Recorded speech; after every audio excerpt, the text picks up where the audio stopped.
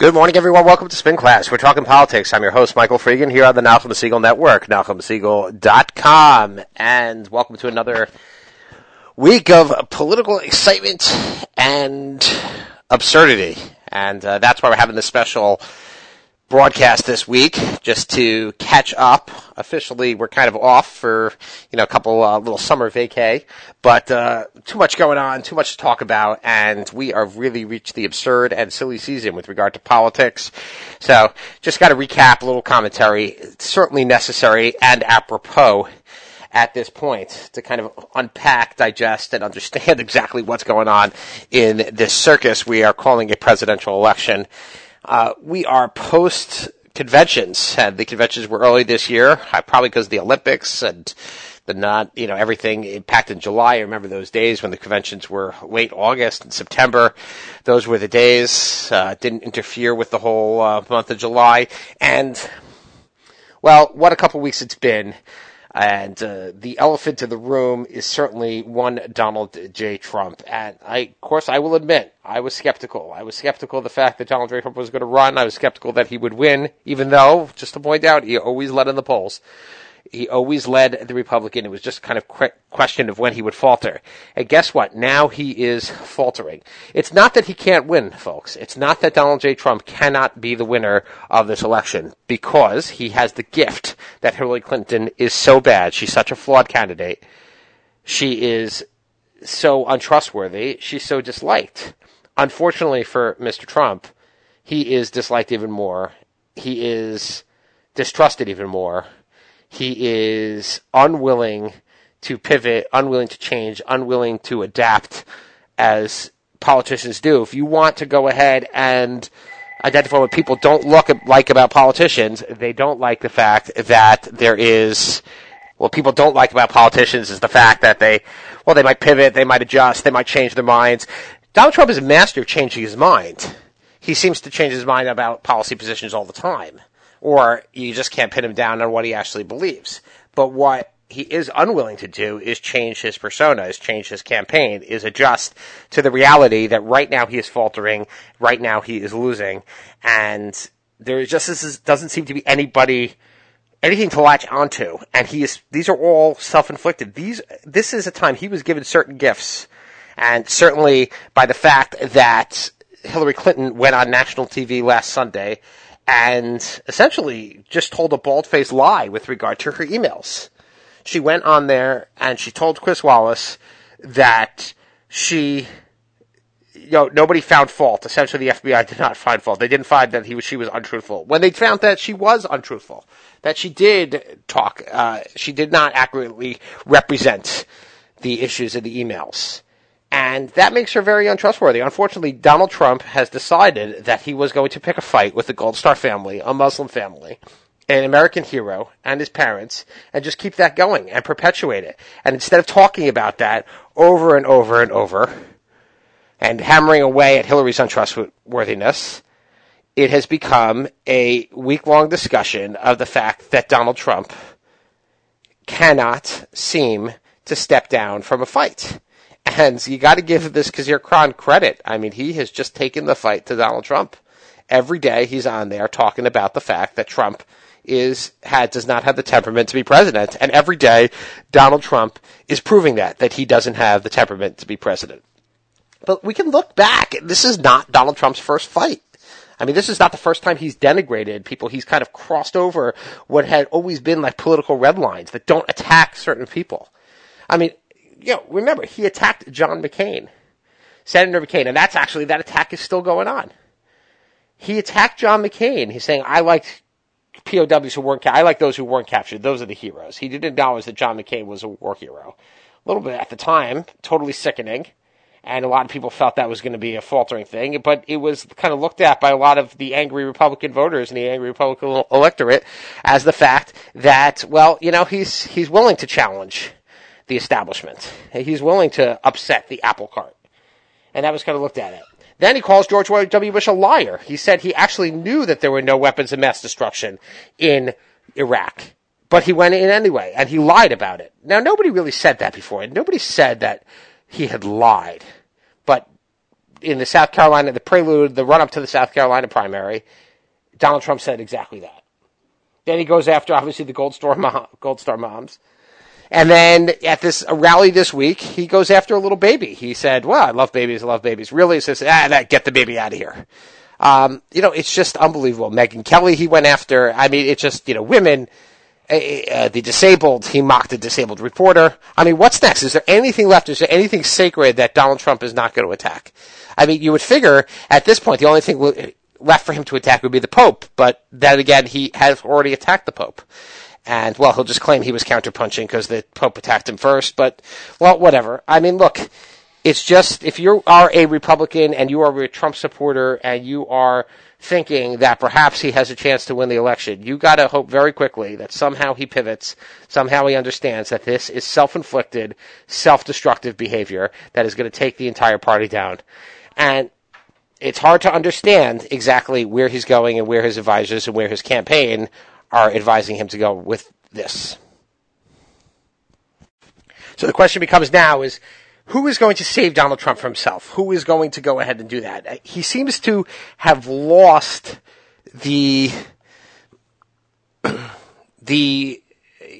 any semblance of campaign apparatus. And yes, he is Paul Manafort. He has some seasoned hands. But remember, Paul Manafort hasn't run a campaign since 1996, a presidential campaign. In the meantime, he's been a consultant. I mean, the U.S. presidential campaign. He's been a consultant to various dictators in Ukraine, as well, the Near East, and he's been engaged in those types of activities.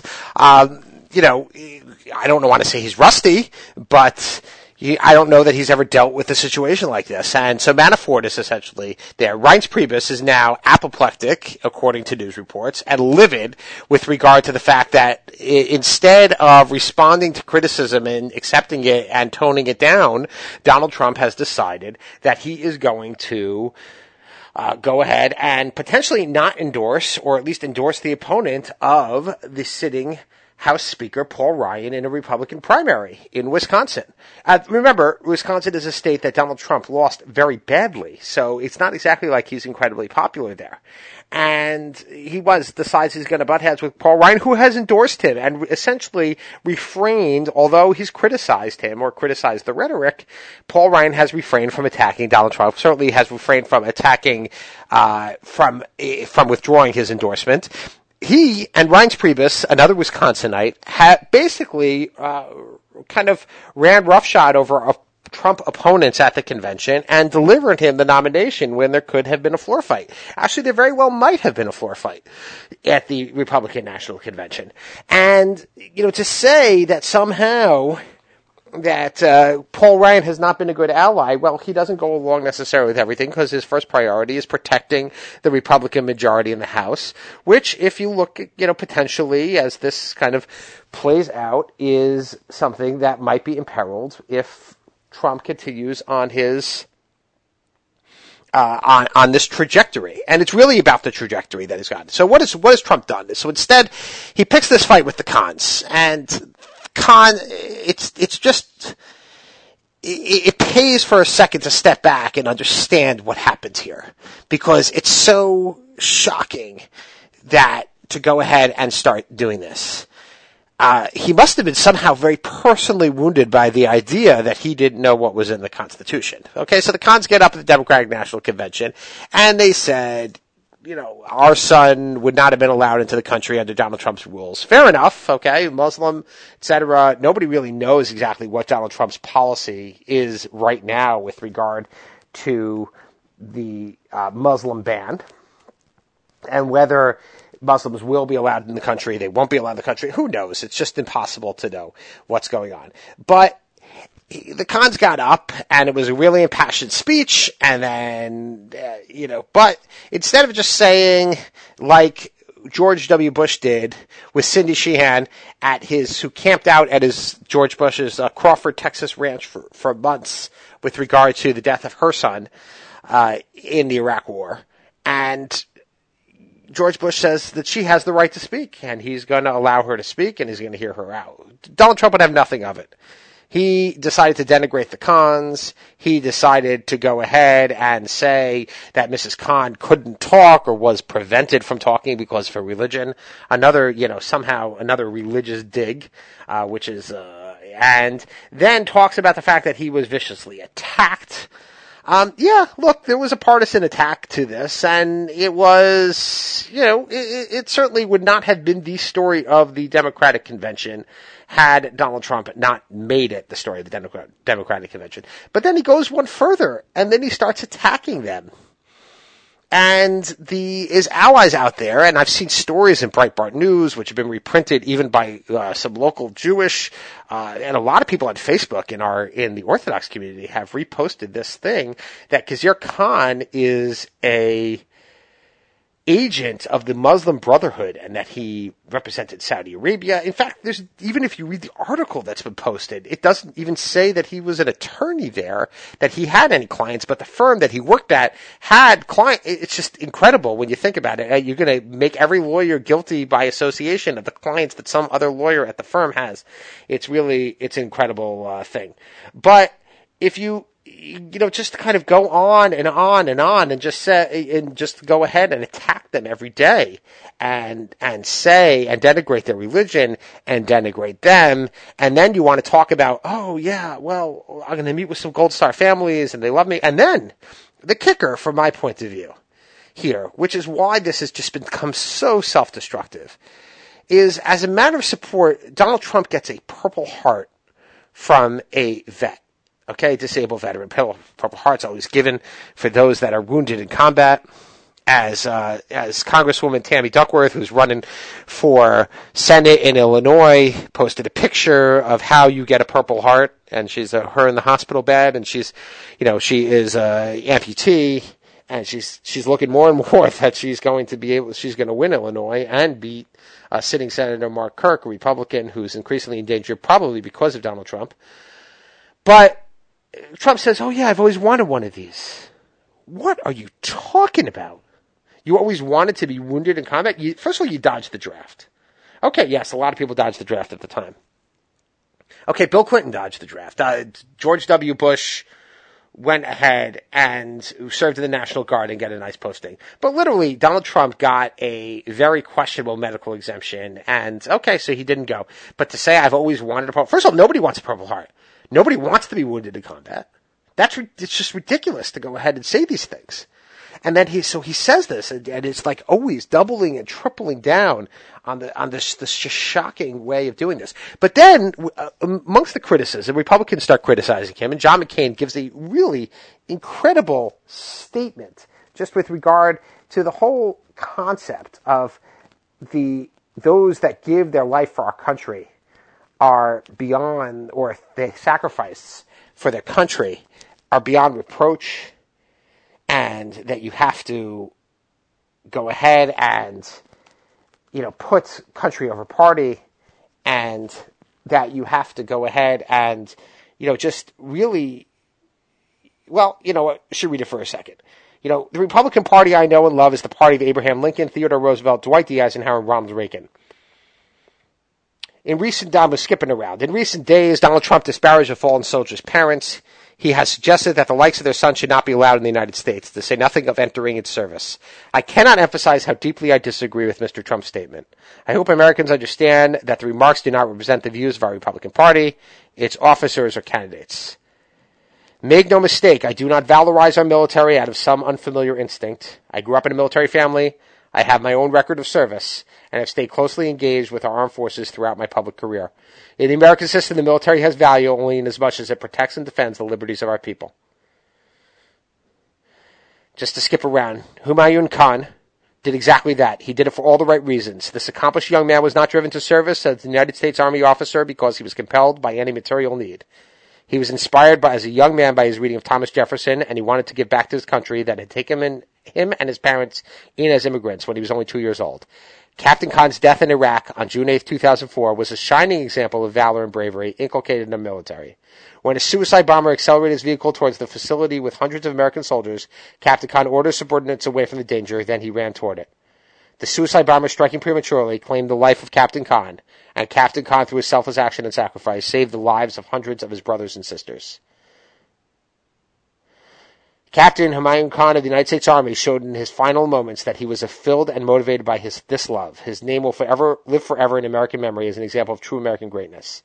And this is the real piece that really makes John McCain a hero. I mean, you might, not think that he ran the greatest campaign back in 2008 as Barack Obama, but John McCain is a true American hero, the best of America. In the end, he says, I am morally bound to speak only of the things that command my allegiance and to which I decided to dedicate my life's work, the Republican Party and more importantly the United States of America. I will not refrain from doing my utmost by those lights simply because it may benefit others with whom I disagree. I claim no moral superiority over Donald Trump. I have a long and well-known public and private record for which I will have to answer for at the final judgment, and I repose my hope in the promise of mercy and moderation of age. I challenge the nominee, meaning Trump, to set the example for what our country can and should represent. Arizona is watching. It is time for Donald Trump to set the example of our country and the future of the Republican Party. While our party has bestowed upon him the nomination, it is not accompanied by unfettered license to defame those who are the best among us. Lastly, I'd like to say, Mr. and Mrs. Khan, thank you for immigrating to America. We're a better country because of you, and you are certainly right. Your son was the best of America, and the memory of his sacrifice will make us a better nation, and he will never be forgotten. Now, that's a classy guy. That's what classy people do. And Donald Trump has showed no class. It's just one example. And you start to think at this point, and instead of course, taking that in and stepping back and dialing it down, Trump decided that he was going to essentially not support or proclaim that he's not supporting John McCain in his primary because he hasn't done enough for the vets. Well, this is a long-standing thing. But let's think about also that for a second. He doesn't want John McCain to win. He also attacked Kelly Ayotte from New Hampshire. He's also attacked Mark Kirk in Illinois, who's not. Now, let's say Donald Trump wins the presidency, and you would assume that he wants to win the presidency. You would think that he would also want to maintain the Republican majority in the Senate at the same time, and that he would want to support these senators who are Republicans. But yet, he seems to want to go ahead and go down a road and to support and to go ahead and attack Paul Ryan and support his challenger in a primary in Wisconsin. As I said, Donald Trump did win Wisconsin. Interestingly enough, about a month back, Sarah Palin said she was also going to support Paul Ryan's challenger, but she stayed quiet for whatever reason. But you would think that at this point, you would want a Republican Senate. Yet, he seems to say, I want to win. I don't really care about these guys if they want to win. It's unbelievable when you think about it. When you think about the destruction and just the wholesale kind of light the whole thing on fire. There are a lot of people who want that. There are a lot of people in the party, there are a lot of people in the country who want to go ahead and blow up the whole system. But when you go ahead and run as the standard bearer of your party, and presumably you're on the ticket and the top of the ticket with all these other people, you owe it to them just as they owe it to you to try and run and win together.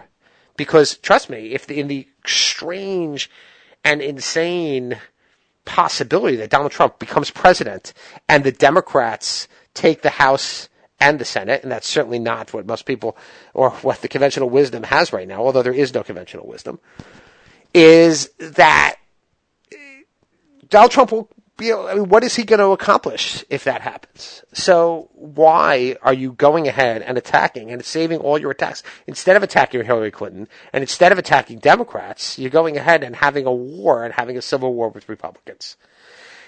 And just the point here with regard to some people, I think we have this odd view in our community out there, and I'm just speaking on my own here. Instead, we're taking the Donald Trump side instead of the McCain side here.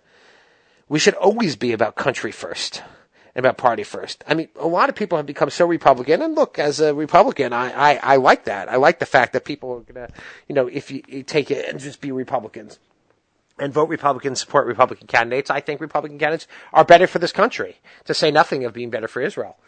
But all in all, there is no principle that says that you should go ahead and denigrate and attack people just because they're Muslim, and suggest that they are Muslim fundamentalists, and suggest that they are any less deserving of praise and honor than anyone else just because of their religion. There was a time that Jews in this country were not afforded, well, there was a threat to their rights. And there was a time that it was only, that Christians were going to be solely accepted. And in fact, there was a time that, there were issues with Catholics having the same equal footing. But the United States has always stood for the fact that there is no religious test, nor should there be. And it's a very dangerous road that we walk down, that we want to go ahead and not protest some of these statements, not protest or be outraged by by the remarks of Donald Trump. And, I have to say personally, I am certainly in the Never Hillary camp, but I'm becoming more and more in the Never Trump camp.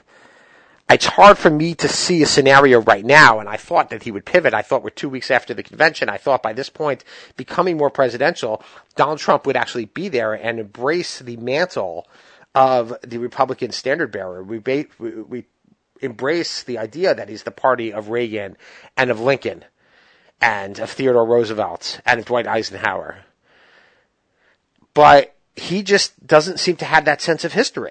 And I'm not sure exactly what it is. I'm beginning to think that it's not necessarily the temperament. It's not necessarily just the whole, the interest in being, flip and being just saying anything that comes to your mind. I'm actually thinking that at this point, it's just ignorance. That when it comes down to it, and that to me, that's the most dangerous thing. I feel, and it's more and more apparent and readily apparent, that Donald Trump is just ignorant of what it means to be the commander-in-chief, of what it means to be the leader of the free world, of what it means to be a real policy person and run this country. And, I don't think that there's any way in the little cynicism that Barack Obama talked about Donald Trump being unfit and called on Republicans to repudiate him, because I think that makes it more difficult for Republicans to do that, and that's probably his aim, that they don't abandon him and side with the president on this. And if that's the case, I think it was a masterful political stroke on his part.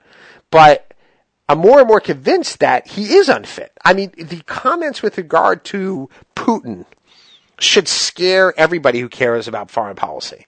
Should scare everybody. I know everybody seems to feel, well, Donald Trump can't be an anti-Semite because he has a Jewish daughter. Or Donald Trump must be pro-Israel because he has a Jewish daughter. Well, it's not enough. It's not enough to say, I have a Jewish daughter, I marched in the Israel Day Parade, and therefore I'm pro-Israel. He is so ignorant of foreign policy, of the basics of foreign policy. He is so ignorant with regard to NATO. He is so ignorant with regard to Crimea and Ukraine. The idea that the Russians could just go in there, and he says, well, Putin's not in there. Well, the Russians control half of Ukraine. They annexed Crimea already. I mean, and he says, well, I knew that. Well, you knew that. I mean, that's not, the nuclear triad, nuclear weapons for Saudi Arabia, which is scary. But there's so much that Donald Trump could go ahead and attack. I mean, this deal with the Iranians of sending $400 million in cash in exchange for hostages is so shocking and so offensive. But that's just seems to be the direction in which things are going, is just, let's make the Republican Party the dumb party. Let's go ahead and attack the elites because the elites don't know anything. The foreign policy elites don't know anything. There's so much to have a coherent and robust foreign policy to attack Obama and Clinton on the whole Middle East, the failure of total Middle East policy on the part of this administration, whether it be Iraq, whether it be Syria, whether it be Libya, whether it be with regard to Israel, and just it's incredible. But that's not what he's doing. He's not going and praising dictators and going ahead and establishing a total lack of moral equivalence and saying, well, we can't criticize anybody because we don't have our own house in order, so I'm not going to criticize any. That's not the United States. We've never been about that. We've always been going ahead and exerting power and strength for the good of the world, not for the good of just ourselves. The Pax Americana, the post-Cold War order that has emerged, or even the post-World War II order, has been a tremendous benefit economically and strategically for the United States. And to go back on that and to make everything a litmus test of whether America directly benefits monetarily is a loser for us and should be a loser for people who care about foreign policy. And if you care about the Middle East and if you care about Israel, you care about foreign policy. You don't want the United States stepping back from global affairs and from global involvement. You don't want Syria to fall into the hands of ISIS. You also don't want Syria to be in the hands of Bashar al-Assad. And it's just the lack of a coherent foreign policy on this administration's part is something to attack. But it doesn't say, well, let's leave it in the hands of Vladimir Putin. Because, today with Putin, it's Ukraine and Syria. Tomorrow it's Estonia, Latvia, Lithuania. And who knows what else goes on. And China goes ahead and grabs territory in the South China Sea. And the United States sits back and says, it's not our interest. We don't have an economic interest. We don't have a interest directly to the United States. Well, yes, we do. We do have an interest. We have an interest in global affairs. And if you care about global affairs, you want a president who is willing to be educated and learn and create a coherent policy. And the last thing is to say that Donald Trump says, I will have the best advisors. I will have the best people. Well, guess what? So far, that hasn't happened. He doesn't have the best people. He doesn't have the best advisors. He doesn't have people on his team that would be considered to be seasoned people that you would want sitting there and deciding policy for the world. Because foreign policy, a lot of the policies, Congress needs to go through Congress. Foreign policy does not. And you should be very nervous right now, and I am very nervous with the idea of a Trump presidency. But as I said, thankfully on the trajectory right now, from that perspective, Trump could improve. He should improve. There's only one way to go as far as I can see. But if he doesn't improve, I fear for the future right now. And everybody out there should fear too. Thank you for listening. Another Thursday morning in the hopper here on Spin Class here on the Nachum Segal Network.